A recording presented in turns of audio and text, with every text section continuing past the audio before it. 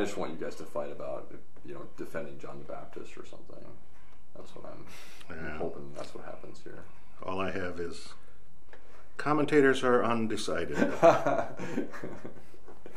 One group says this, another group says that. Everyone did what was right in their own eyes. Everybody did. All right, I think we are live, gentlemen. Well, welcome to our Pastor's Bible Study here today. We're glad that you've joined us, whether you've just been refreshing the page over and over again, waiting for the live version, Anxious. or whether you're watching it some other time here this week. We are in the Gospel of Luke. And this is, it's the third gospel in order in your Bibles, but it's the fourth one that we're doing. We've already done Matthew, we've done Mark, we did John, now we're doing Luke, because we're kind of smushing Luke and Acts together. So just get comfortable with Luke as the author of what we're reading in the Bible for the next few weeks. But we're in Luke's gospel here. You know, one of the funnest things I always do at confirmation? Oh, yeah. Is I say to the kids, okay, you guys have been going to church here for 8 years, or you've been going to school for 9 years. Mm-hmm. Let's make a list of the 12 disciples. Oh, yeah. And inevitably, they start out with Matthew, Mark, Luke, and John. Mm-hmm. And I said, well, you're already half wrong. I remember. And then we keep going, and they add guys like Paul and Barnabas, and pretty soon we've got 23 disciples. Mm-hmm. And I say, now wait a minute, there were only 12. Yeah. And people are like, wait, Bartholomew? Like, he didn't have a book in the Bible, yeah. Yeah, Luke, not a disciple. Well, not one of the 12 disciples. Picked up in Philippi. But definitely is someone who does a lot of investigative work to find out. A European. He's one of us. He is one of us, that's right, yeah. He's smarter than me, though, at least. He was a medical doctor, so... but he also, we believe... Well, and we're gonna talk about this, but, the role of women are really highlighted in Luke and Acts both. Yep. And it is believed that, especially based on some references in Luke, the first couple chapters of Luke, that he probably interviewed Mary. Yeah, I think so. As he was putting this whole thing together, this story of Jesus. Who else would know? And Mary kept all these things and pondered them in her heart. Yeah. That's kind of a bold statement to make, unless Mary literally said to him, I've been pondering these things in my heart for many years, been treasuring them up. Okay, so if you're following along with your Bibles here today, we're going to start in Luke chapter 7. And basically, we're just going to do the second half of Luke chapter 7 today. When you get three pastors together, it's hard to get through more than like 20 verses of the Bible because we just keep talking about stuff. So this is one story that I think is pretty well known. John the Baptist sends these messengers to go ask Jesus a question. And so let's just read here, Luke 7, 18 to 23. We'll just do a little bit first. Pastor Josh, would you get us started? The disciples of John reported all these things to him. And John, calling two of his disciples to him, sent them to the Lord, saying, Are you the one who is to come, or shall we look for another? And when the men had come to him, they said, John the Baptist has sent us to you, saying, Are you the one who is to come, or shall we look for another? In that hour he healed many people of diseases and plagues and evil spirits, and on many who were blind he restored sight. And he answered them, Go and tell John all you have seen and heard.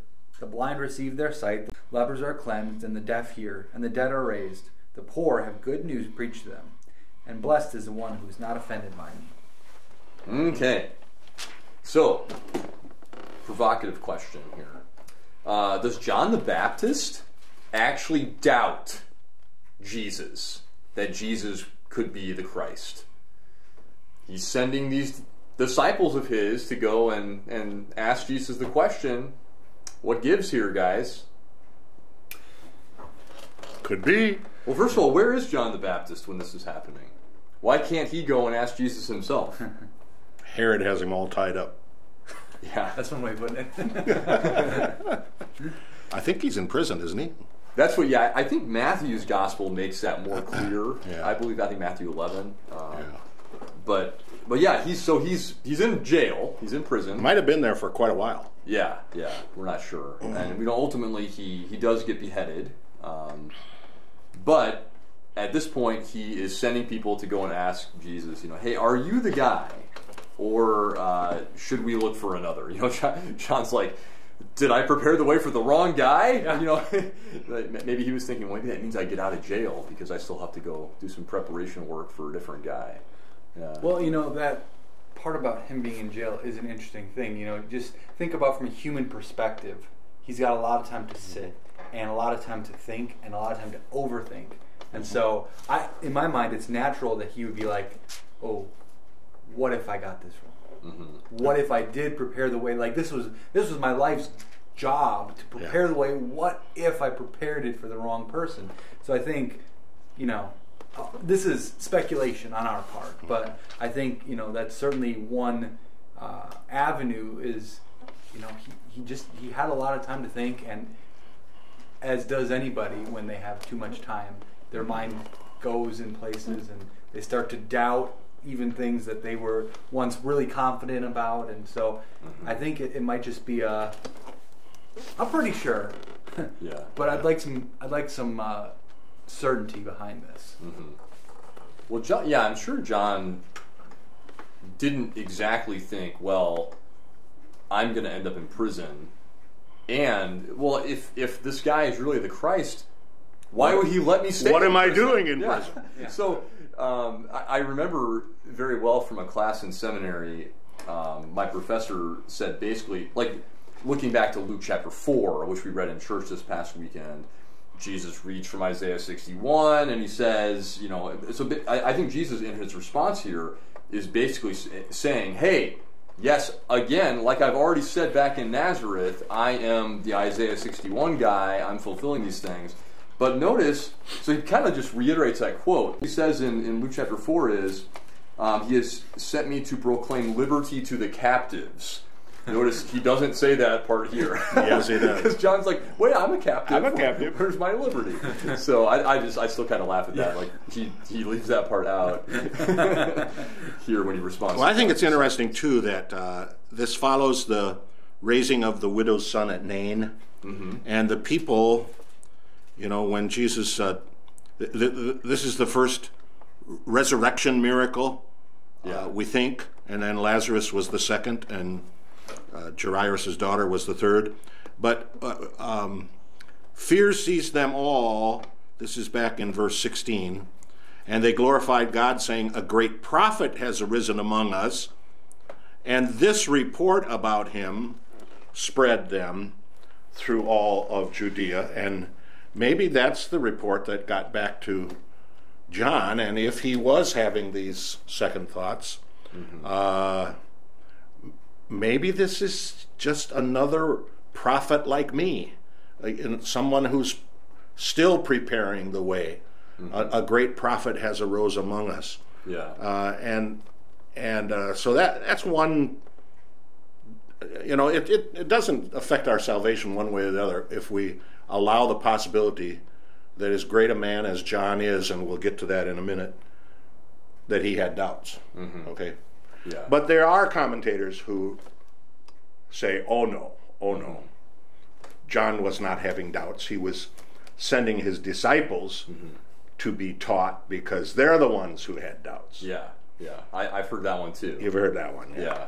I don't buy that one though. You don't buy that? You want to give permission for even the greatest among us to have a doubt? I'm very comfortable with having the more raw, rugged view of my biblical men and characters. Yeah, I'm with you. I agree. The flawed version of them. I think it's because didn't Elijah raise somebody too from the dead? A kid. Yeah, Elisha. Yeah, yeah. And I just think that's a real possibility that getting the report about, wow, Jesus could bring the widow's son back. This is a great prophet, like Elijah. Yeah. And maybe that would cause him to, and then isn't it interesting that Jesus says, yeah, go back and tell him all these things blind receive their sight, the lame walk, the lepers are cleansed, the deaf hear. Yeah. I love how Jesus. Wait, I'm in the wrong place. I love how Jesus responds. He does these things, and like, just go back and tell him what you saw. Like it's just like not like a. I don't want to say snarky, but it's like you tell him. Like I don't know. I just love that the way he goes about. He's in control, isn't he? He doesn't. He's always in control. Yeah. He shows them. Yeah. And I think that's significant. Like, okay, let's go with that theory of John sent his disciples because they had doubts. Well, I mean, they see it for themselves now, and yeah. It's like, well, you have to hear from somebody else too. I think the other thing that John could have been doubting, or at least a question would have arisen in his mind, is remember when he baptized Jesus, he spoke of Jesus as one who would bring judgment. A winnowing fork is in his hand. You brood of vipers. And the stuff he's hearing coming back here about raising little boys from the dead and healing blind people, and it just doesn't look like the judgmental Messiah that he kind of spoke about in the desert. And so that's another thing that maybe John himself was looking for, more fire and brimstone. He didn't quite understand what you shared in your message last Sunday about the downtrodden, the discarded, and showing compassion and mercy to them. Yeah. So I think that's another very reasonable explanation for John's questions. Yeah. Well, and I think someone explained to me too one time that some of these prophecies about giving the blind their sight, enabling the lame to walk, et cetera, a lot of people, they didn't expect these things to be literal promises. They were more like some kind of spiritual, like the spiritually blind or whatever, and then Jesus comes and he does both, but he's also literally healing physical things. I think it is just, again, it's that disconnect between what people expected. It's like somebody's really excited to show you something, and then your reaction is just kind of like, oh, is that it? Like, and you really, this is the part I'm supposed to be excited about. Yeah. And then Jesus is like, it's like, well, yes. I mean, it's like patently obvious based on these signs that I am the Christ. There's going to be more. There's going to be bigger and better things, but this is enough for right now. I'm exactly on schedule with what I've planned to do. And so, I think it's just, it is tough for us though, because of one of the things that Jesus is about to say. Yeah. We think, wow, there's no way. Like, so we do maybe want to defend John. And I don't think any of us are saying John's faith was, he was in danger of being damned or something at this point. But but yeah, he was in a tough situation. Like, why isn't this guy coming and destroying Herod or the enemies of God's people? Okay, so let's move on then. Finish up this, because now Jesus gets to go on a little. Get on his soapbox a little bit here. Do some teaching. Yep. So, Pastor Bugler, would you read verse 24 through all the way through 35?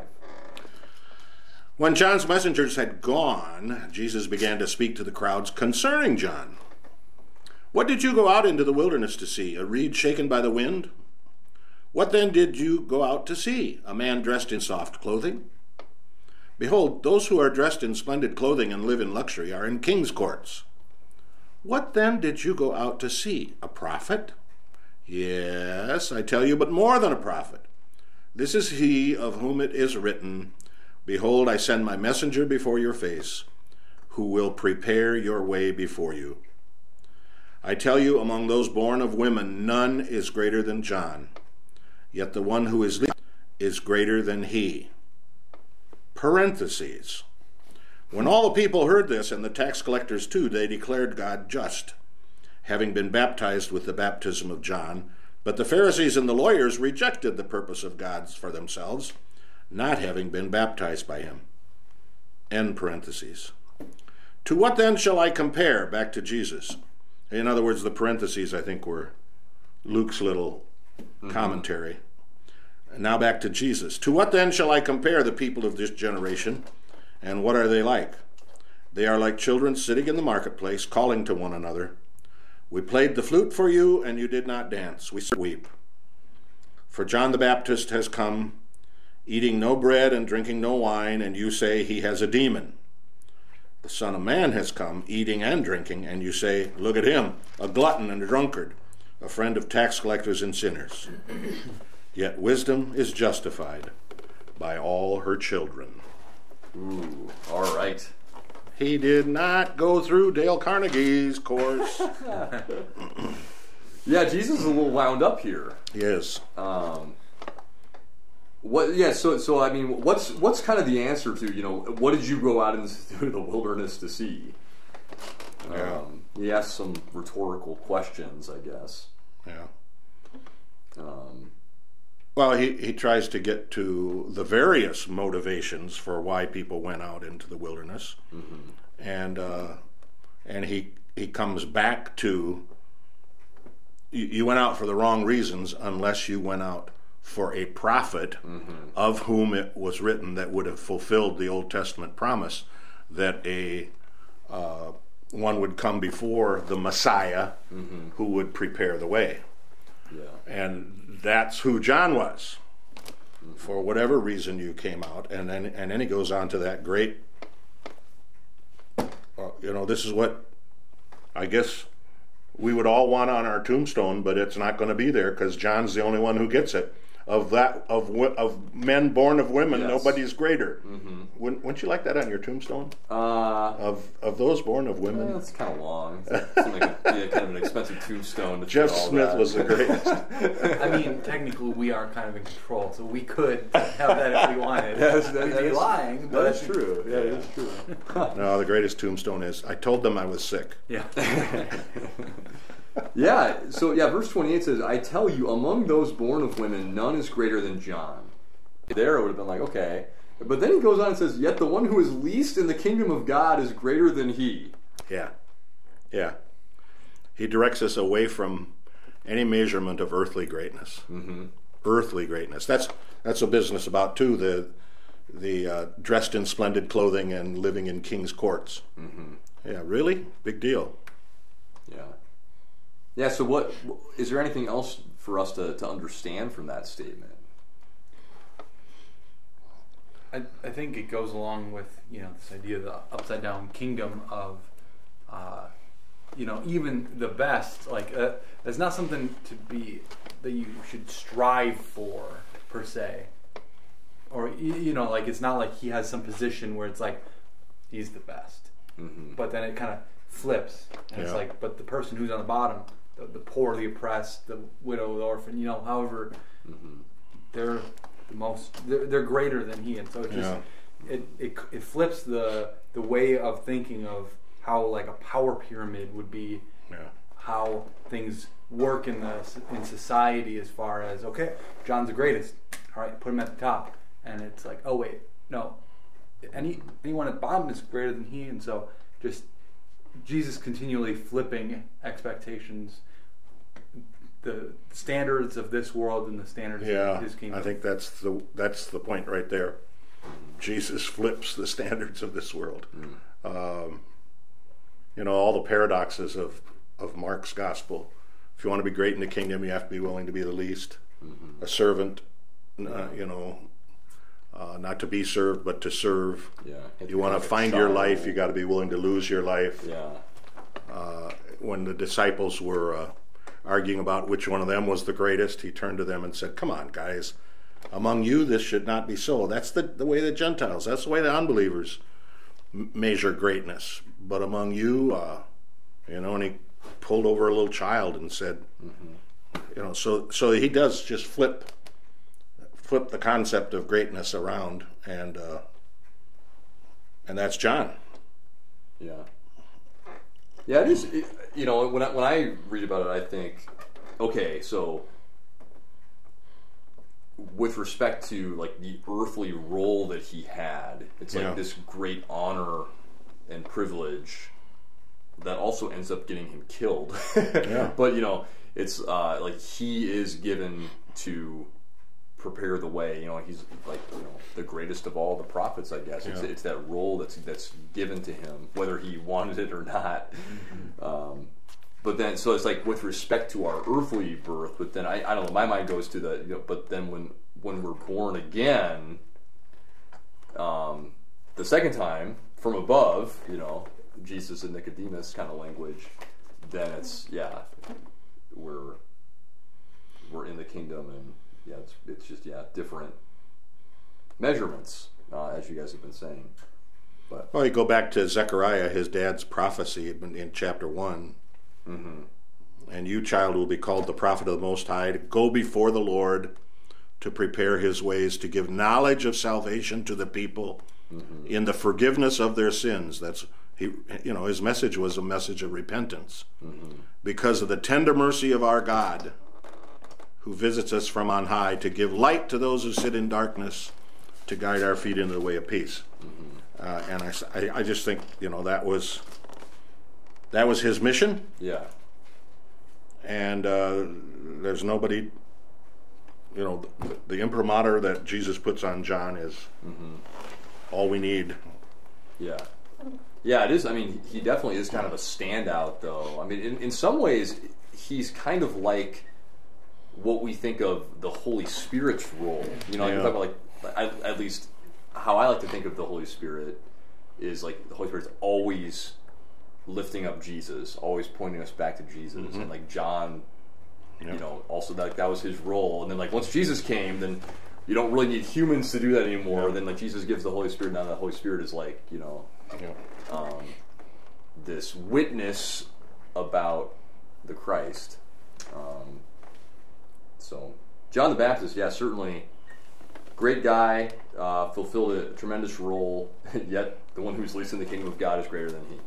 But that's it from Luke, right? Luke doesn't tell anything more about I think, his I don't death. think John, I think that's it. Yeah. Yeah. It's probably, well, I don't know. People can email us and tell us if we're wrong, I suppose, or we'll find out. I think Matthew. In a couple days, maybe. Yeah. But so what's the difference though? Because Jesus, I don't know. I guess this was like a children's rhyme or a song or something. You know, we played the flute for you and you did not dance. We sang a dirge and you did not weep. Basically, Jesus is saying, you guys aren't satisfied with either one of us. We're very different. You know, I mean, like obviously they're the same in a lot of ways, but like in their approach, you know, where they minister. You know, John kind of, you know, went out to this remote place and had more of like a fire and brimstone kind of a thing, and then Jesus is more like mobile, going around, and he is bringing words of warning as well, but he's calling to repentance, of course, too, but he is doing the healing work, and caring for the downtrodden, like we talked about. But I guess, it's like this guy was too John the Baptist. You know, he didn't have enough fun. He must be possessed by a demon. Yeah, Jesus having too much fun.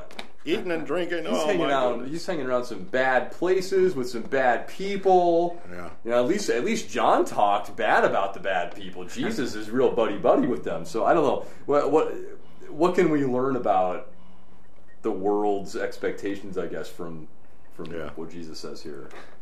My commentary from the good old Wisconsin Synod says, wisdom is proved right by all her children. That's similar to our saying, time will tell.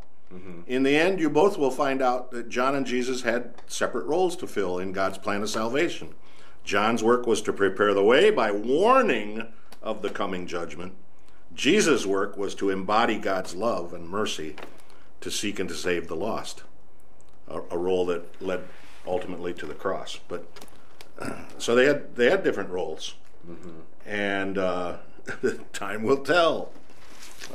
Wisdom is proved right by her children. Just wait and watch, and you will see. Not gonna like it. Huh? Not gonna like it. You might not like it, but we'll see. It kind of made me think, too, going back several months to when we were in Proverbs. Oh, yes. Wisdom.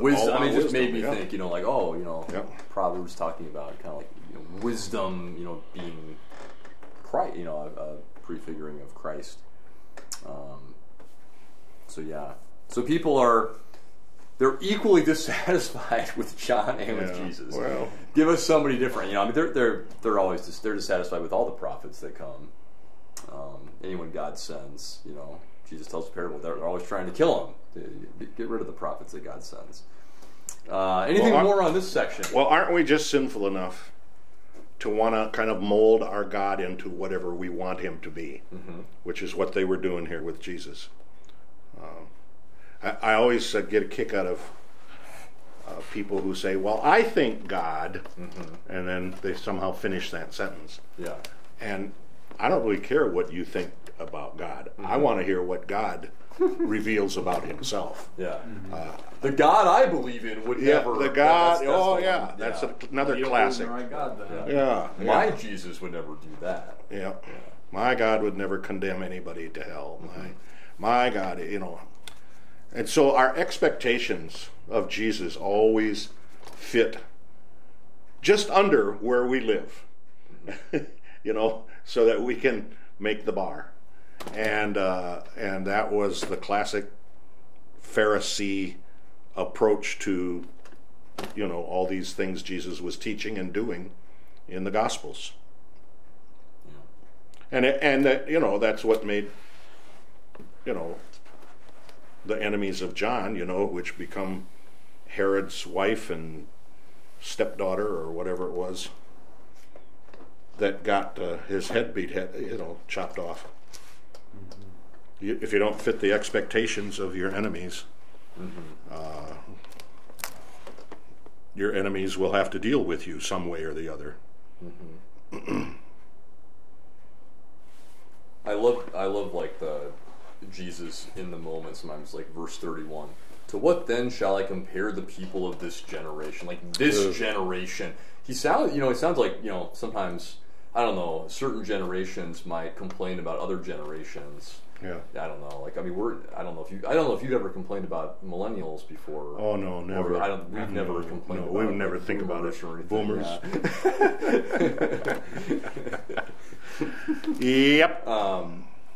But yeah, Jesus is like this generation. Sometimes he'll even say like this twisted or wicked or corrupt or sinful. Give all these different adjectives. But he compares them to children. That's right. Which would be an insult. Yeah.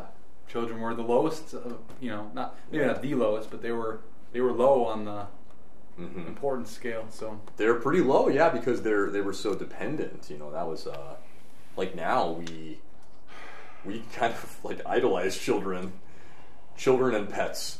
They're at the top of our society. But yeah, back then it was like, when's this kid going to get old enough that they can contribute to our family?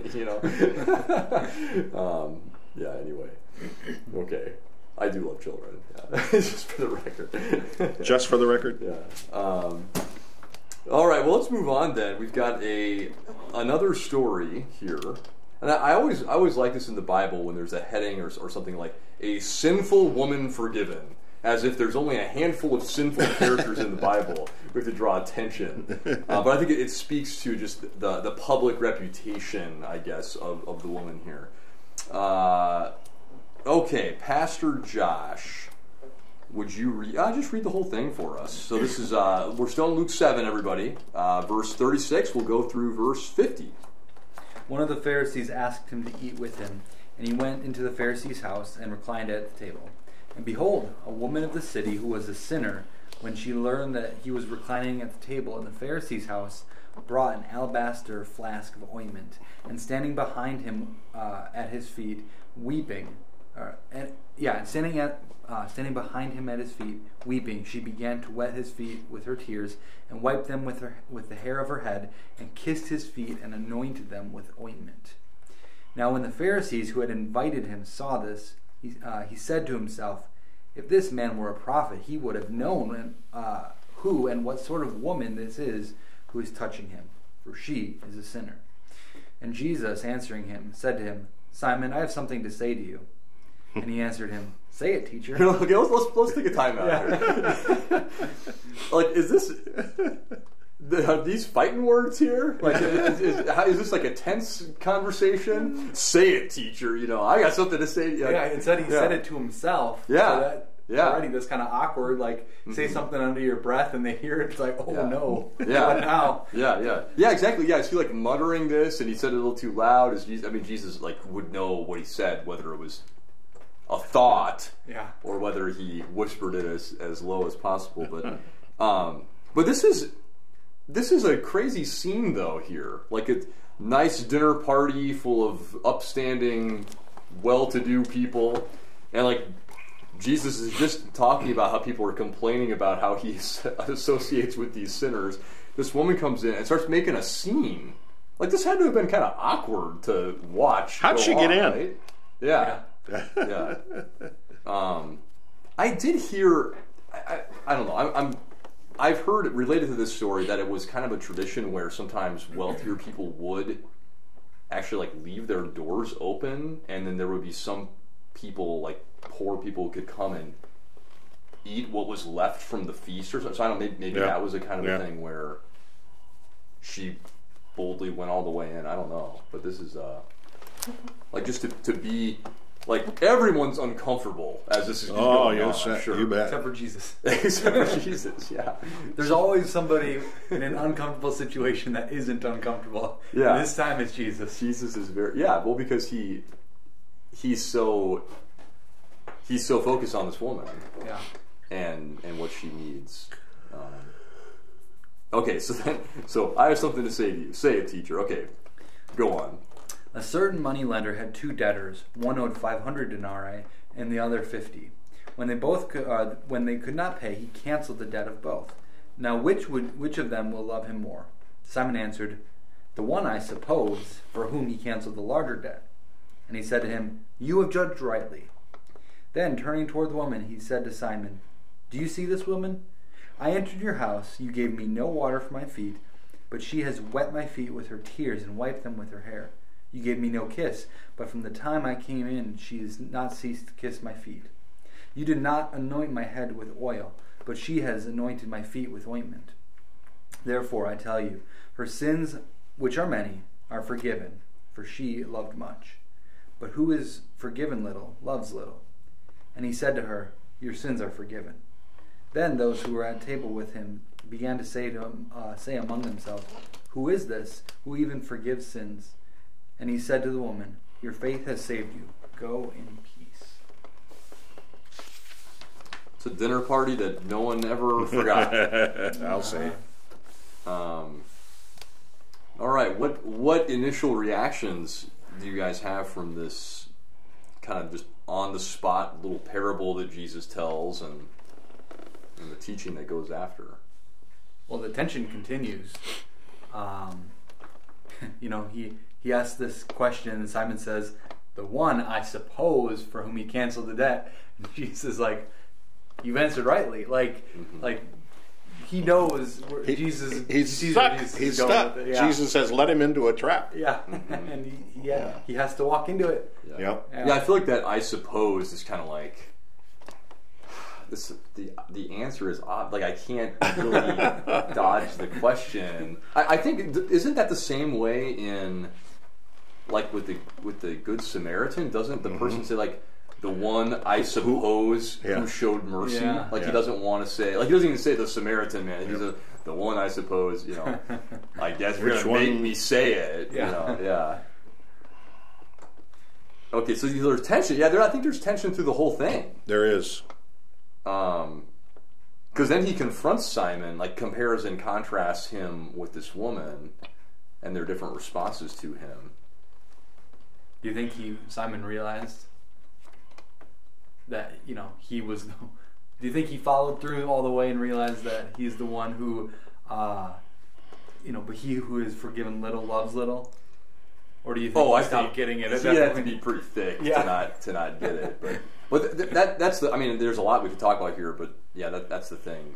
Is Jesus really saying like she had more to be forgiven for than you do, is there a sense in which that's true? Yeah. Is there a sense in which that's also not? I don't know. Yeah. Well, there's other places in the Gospels where he is criticized for eating and drinking with sinners and tax collectors, and he says, a physician doesn't come for the well; he comes for the sick. Yeah.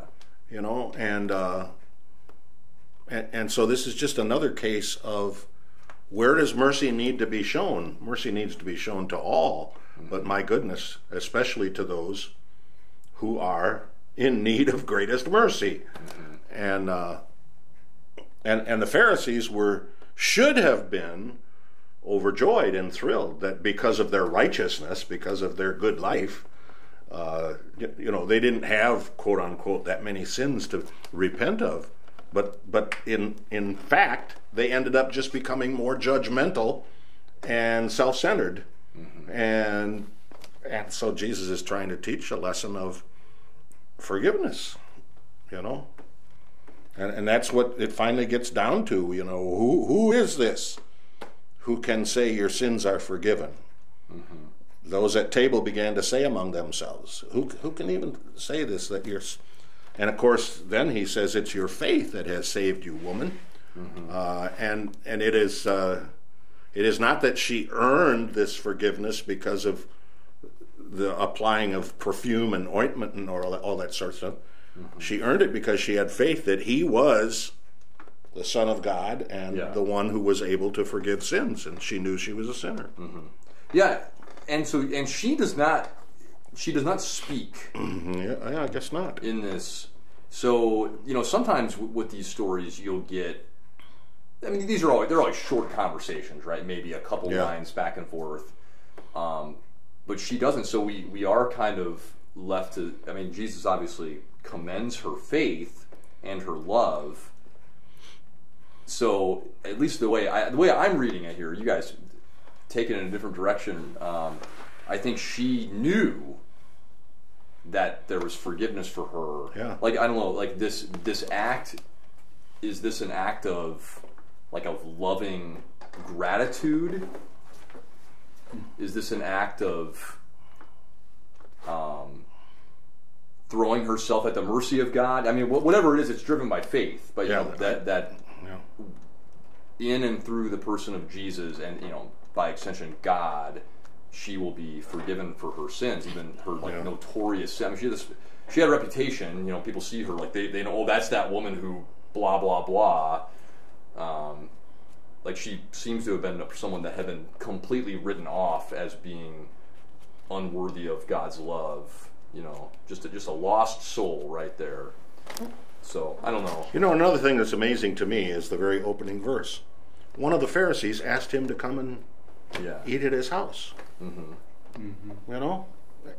We're pretty hard on the Pharisees. Us Lutheran Pharisees are pretty hard on the New Testament Pharisees. Yeah.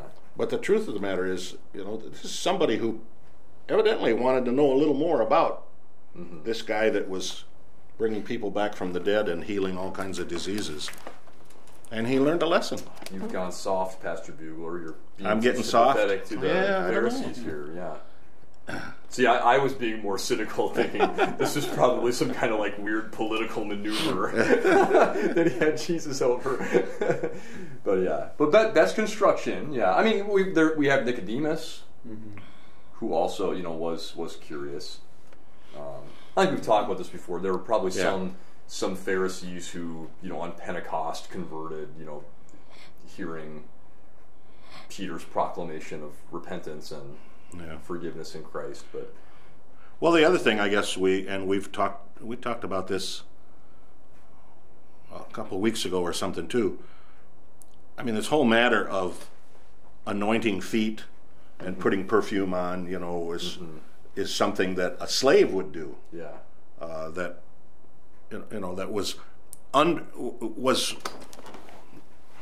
was under what a Pharisee would normally do to somebody who came into their house. And the fact that, this woman of the town, woman of the night, I assume this means prostitute, right? That she's the one who is acting like a,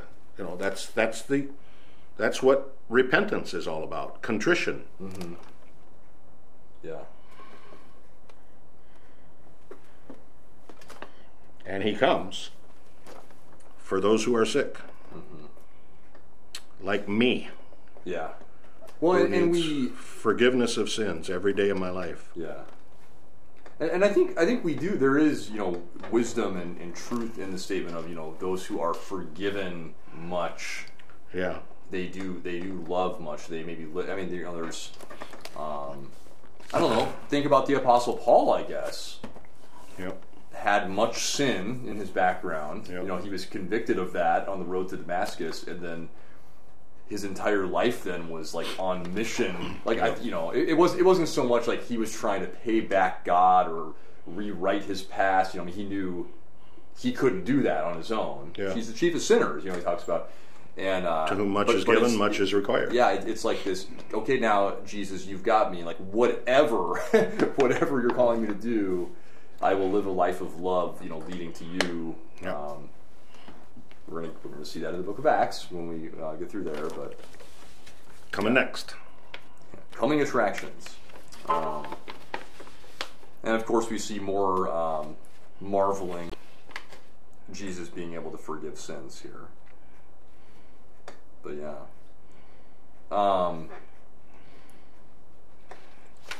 Anything else on this passage? Well, it's another. You could have used it in your sermon Sunday about the outcasts, right? Yeah, it would have been like an hour-long sermon if I had gone through all these examples. But yeah, definitely, this is clearly another illustration, and I'm going to pick up on it this coming Sunday too, when the great cosmic celebration, according to the parables of Luke 15, are over one sinner who repents. Yeah. Yeah. And the fact that a lost sinner deserves, God cares about them so much, I've come to seek and to save the lost, that an all-out search is necessary. So if there's 100 sheep and one gets lost, you leave the 99, they're okay. You got to go find that one. Or if you have 10 coins and you lose one, you got the 9, sweep the house like crazy until you find the one. There must be some passion in the heart of our great God that seeks the lost. And, here we got a woman who needs forgiveness. Yeah, well, it kind of, I think it's kind of built into us, though, too. I mean, we love stories of unlikely turnarounds, especially we love hearing testimonies from people whose life was completely against God, and then now we see them living a life, in relationship with God. Yeah, those of us who were baptized as infants and have kind of been brought up in the faith, sometimes maybe we don't appreciate the amazing grace of God. Yeah, that's true.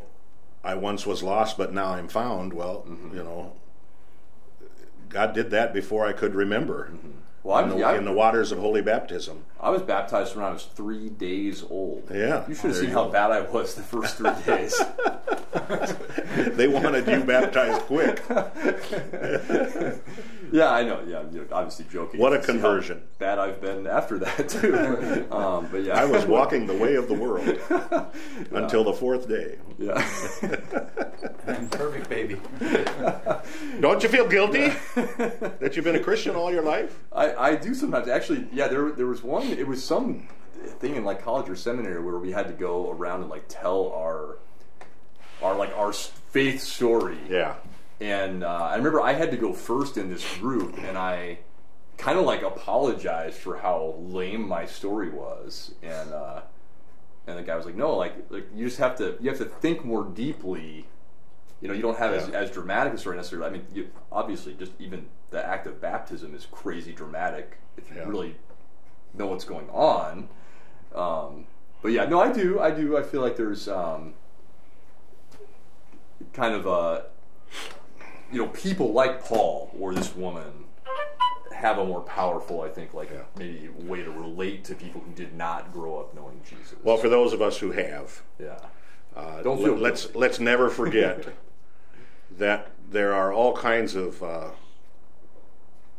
miracles that have happened in our life as a Christian that show the grace of God in extraordinary ways even. And I always relate them to Psalm 51. Create in me a clean heart, O God, renew a right spirit within me. Cast me not away from your presence. Don't take your spirit away from me, but renew in me the joy of my salvation. And those moments of great testimony, stories that I can tell of downtimes in my life when I've been rescued by the grace of God, are the stories of renew in me the joy of my salvation. I was already saved, but those were moments when I was renewed in the joy. And, so praise God that we were brought up by godly parents and brought to the waters of holy baptism before we even knew what was going on. But praise God also for all those moments in our life when we've been renewed in the joy of our salvation. Very similar to people who were born outside the faith and at some later moment in life, because of the faithful witness of God's word, converted and became, maybe even offered up a prayer of conversion and asked Jesus to come into your life. Those are wonderful stories too. But they're not any different really from the experience we all as lifelong Christians have had when in the joy of our salvation we have been renewed. Yeah, we need daily to be renewed in that. Yeah. It's kind of like the same, it's sort of like a trendy thing to do, like gratitude journaling or stuff like that. Yeah. But like trying to be more intentional, to not take things for granted, and to be more intentionally focused on the blessings of our God or our family or whatever. Because I think Satan does try to rob us of those things as time goes on. But we have all been forgiven much. We sure have. We are still being forgiven. And much is therefore required. Yeah. And so I think these are always interesting stories, because I think it's appropriate. Maybe you guys would disagree. I think it's appropriate for us to see ourselves in the woman and also in Simon. Yeah. Depending on the day. I was just going to say, it really fluctuates, even hour of the day sometimes. Yeah, that's a good point. Yeah. Choose your own adventure for that day. Yeah, it's kind of tough when he says, from the time I entered your house, you didn't give me any water for my feet. Yeah. You didn't kiss me. You didn't anoint my head with oil. Yeah. We haven't done that either. Okay. Well, we've got 3 more verses here, guys. That's it? 3 more verses. Barely going into chapter 8. So Luke 8, 1 through 3. Pastor Bugler, I guess you're up for that. Soon afterward, he went on through cities and villages, proclaiming and bringing the good news of the kingdom of God. And the 12 were with him, and also some women who had been healed of evil spirits and infirmities. Mary, called Magdalene, from whom 7 demons had gone out. Joanna, the wife of Chusa, Herod's household manager, and Susanna, and many others who provided for them out of their means. How about that? All right. So one of these women is very well known to us. Yes, but is she sometimes misknown to us? I think she is. Yeah, you're talking about Susanna, right? No. I'm just kidding. Mary Magdalene, right? Yeah. I thought she was the next thing to Jesus' wife, I thought. She and Jesus, well, according to Dan Brown in the Da Vinci Code, right, she was married to Jesus. Jesus Christ Superstar? They had a child. She sings a whole song about him in Jesus Christ Superstar. Yeah. She was a prostitute, right? Yeah. It's going to be really bad for the people who just zone out for a little bit and just, wait, what? Yeah, we're just seeing if you're still listening. But I think there's this tradition that she was a prostitute. It never says that in the Bible. No, it doesn't. She might have been. It's worse. She had 7 demons. Yeah, it's exactly. Yeah, 7 demons. 7 demons. That's astounding. I mean, that's a detail that's put in there because maybe it was a record or something. I mean, like, yeah. Luke and Book of World Records. Yeah. And then very striking, Joanna, who is Herod's household manager. That's kind of a were not poor women. Yeah. Well, yeah, exactly. Yeah. And Suzanne. Yeah, but yeah, these aren't women, and we see in the Book of Acts too some women who also had means that were able to, finance, basically, I guess to say, kind of, the ministry that Jesus and his apostles would have. But I've heard it said, and maybe you guys have heard it said too, that of the 4 Gospels, Luke's Gospel is kind of like the women's Gospel. Yep. Because women do play a more prominent role in the Gospel. Well, just think about Elizabeth in chapter 1, and of course Mary. The real detail about Mary's Christmas story. You don't get that in Mark, John, or Matthew. Anna, Simon's mother-in-law, the widow at Nain, the sinful woman here in last chapter. Yeah, and the women going to the tomb. Yeah, exactly. Two of which were Mary and Johanna, by the way. Yes. I don't know what happened to Susanna, but 2 of these 3 are mentioned as having been on the tomb. Yeah, and I think these are. I think I've been guilty of this before. Reading little sections in the Gospels like these, they almost seem like they're just like little filler sections. Just a transitional thing, getting from one thing to the next. But it's very important. I mean, Luke wanted to specifically name these people. Whenever people are mentioned by name in the Gospel, it's a big deal. Well, and the two other things about this is, why does he put this in? Yeah. And many others. So it wasn't just these 3. And second of all, provided for them, or him, some manuscripts say of him, out of their means. In other words, they fed them. Yeah. Maybe fixed their clothes. Did the kind of things that helped the disciples attend to the crowds. Paid for their insurance. Yeah. Maybe gave them places to stay, when they were traveling. Yeah, depending on. But yeah, I mean, this is again another upside down thing, where these women would not, people would have been like, I can't believe Jesus is giving prominent roles in this kind of enterprise of his to these women. Only men folk should be doing that kind of stuff. But they're dedicated to following Jesus, and we do see that. I think more even like of the healings. I mean, we just had the sinful. There are women, like you said, Elizabeth and Mary, kind of steal the show in the first couple chapters, and maybe these were even people that gave Luke some eye testimony when he was putting this together. A lot of speculation there, but it is striking to see Luke including them here. And we do want to clear up all this junk that's come out about Mary Magdalene and Jesus, right? Okay, yeah. We probably should, since we opened that can of worms. That stuff that, has come out in the last 50 years is not biblical. Yeah, it's not.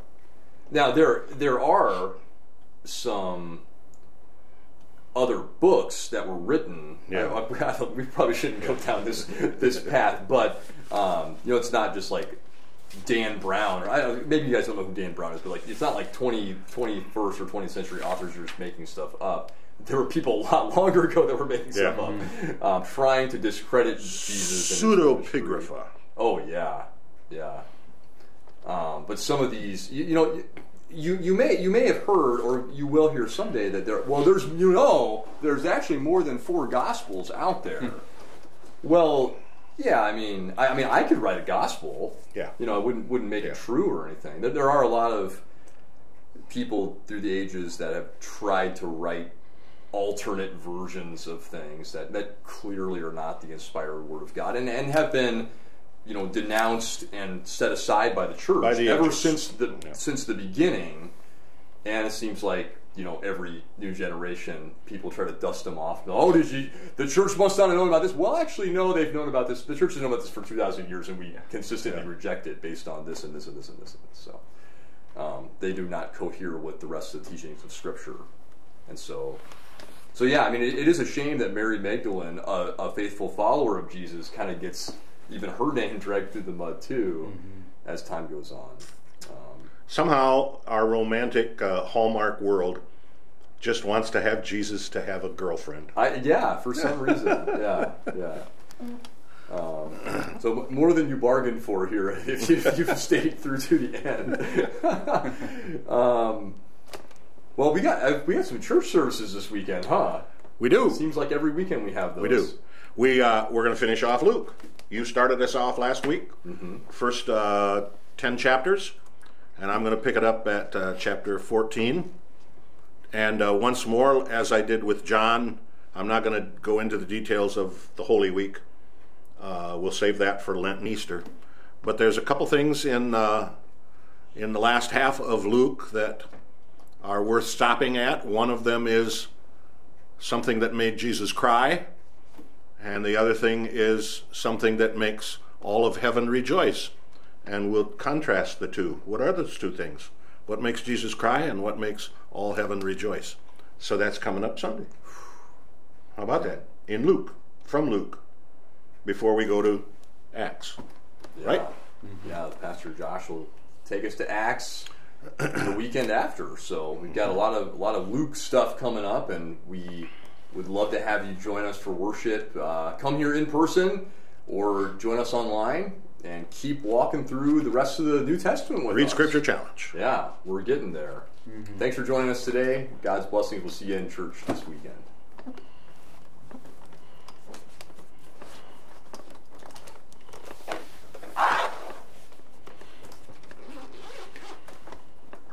There's a name that you don't see in when you Google baby names.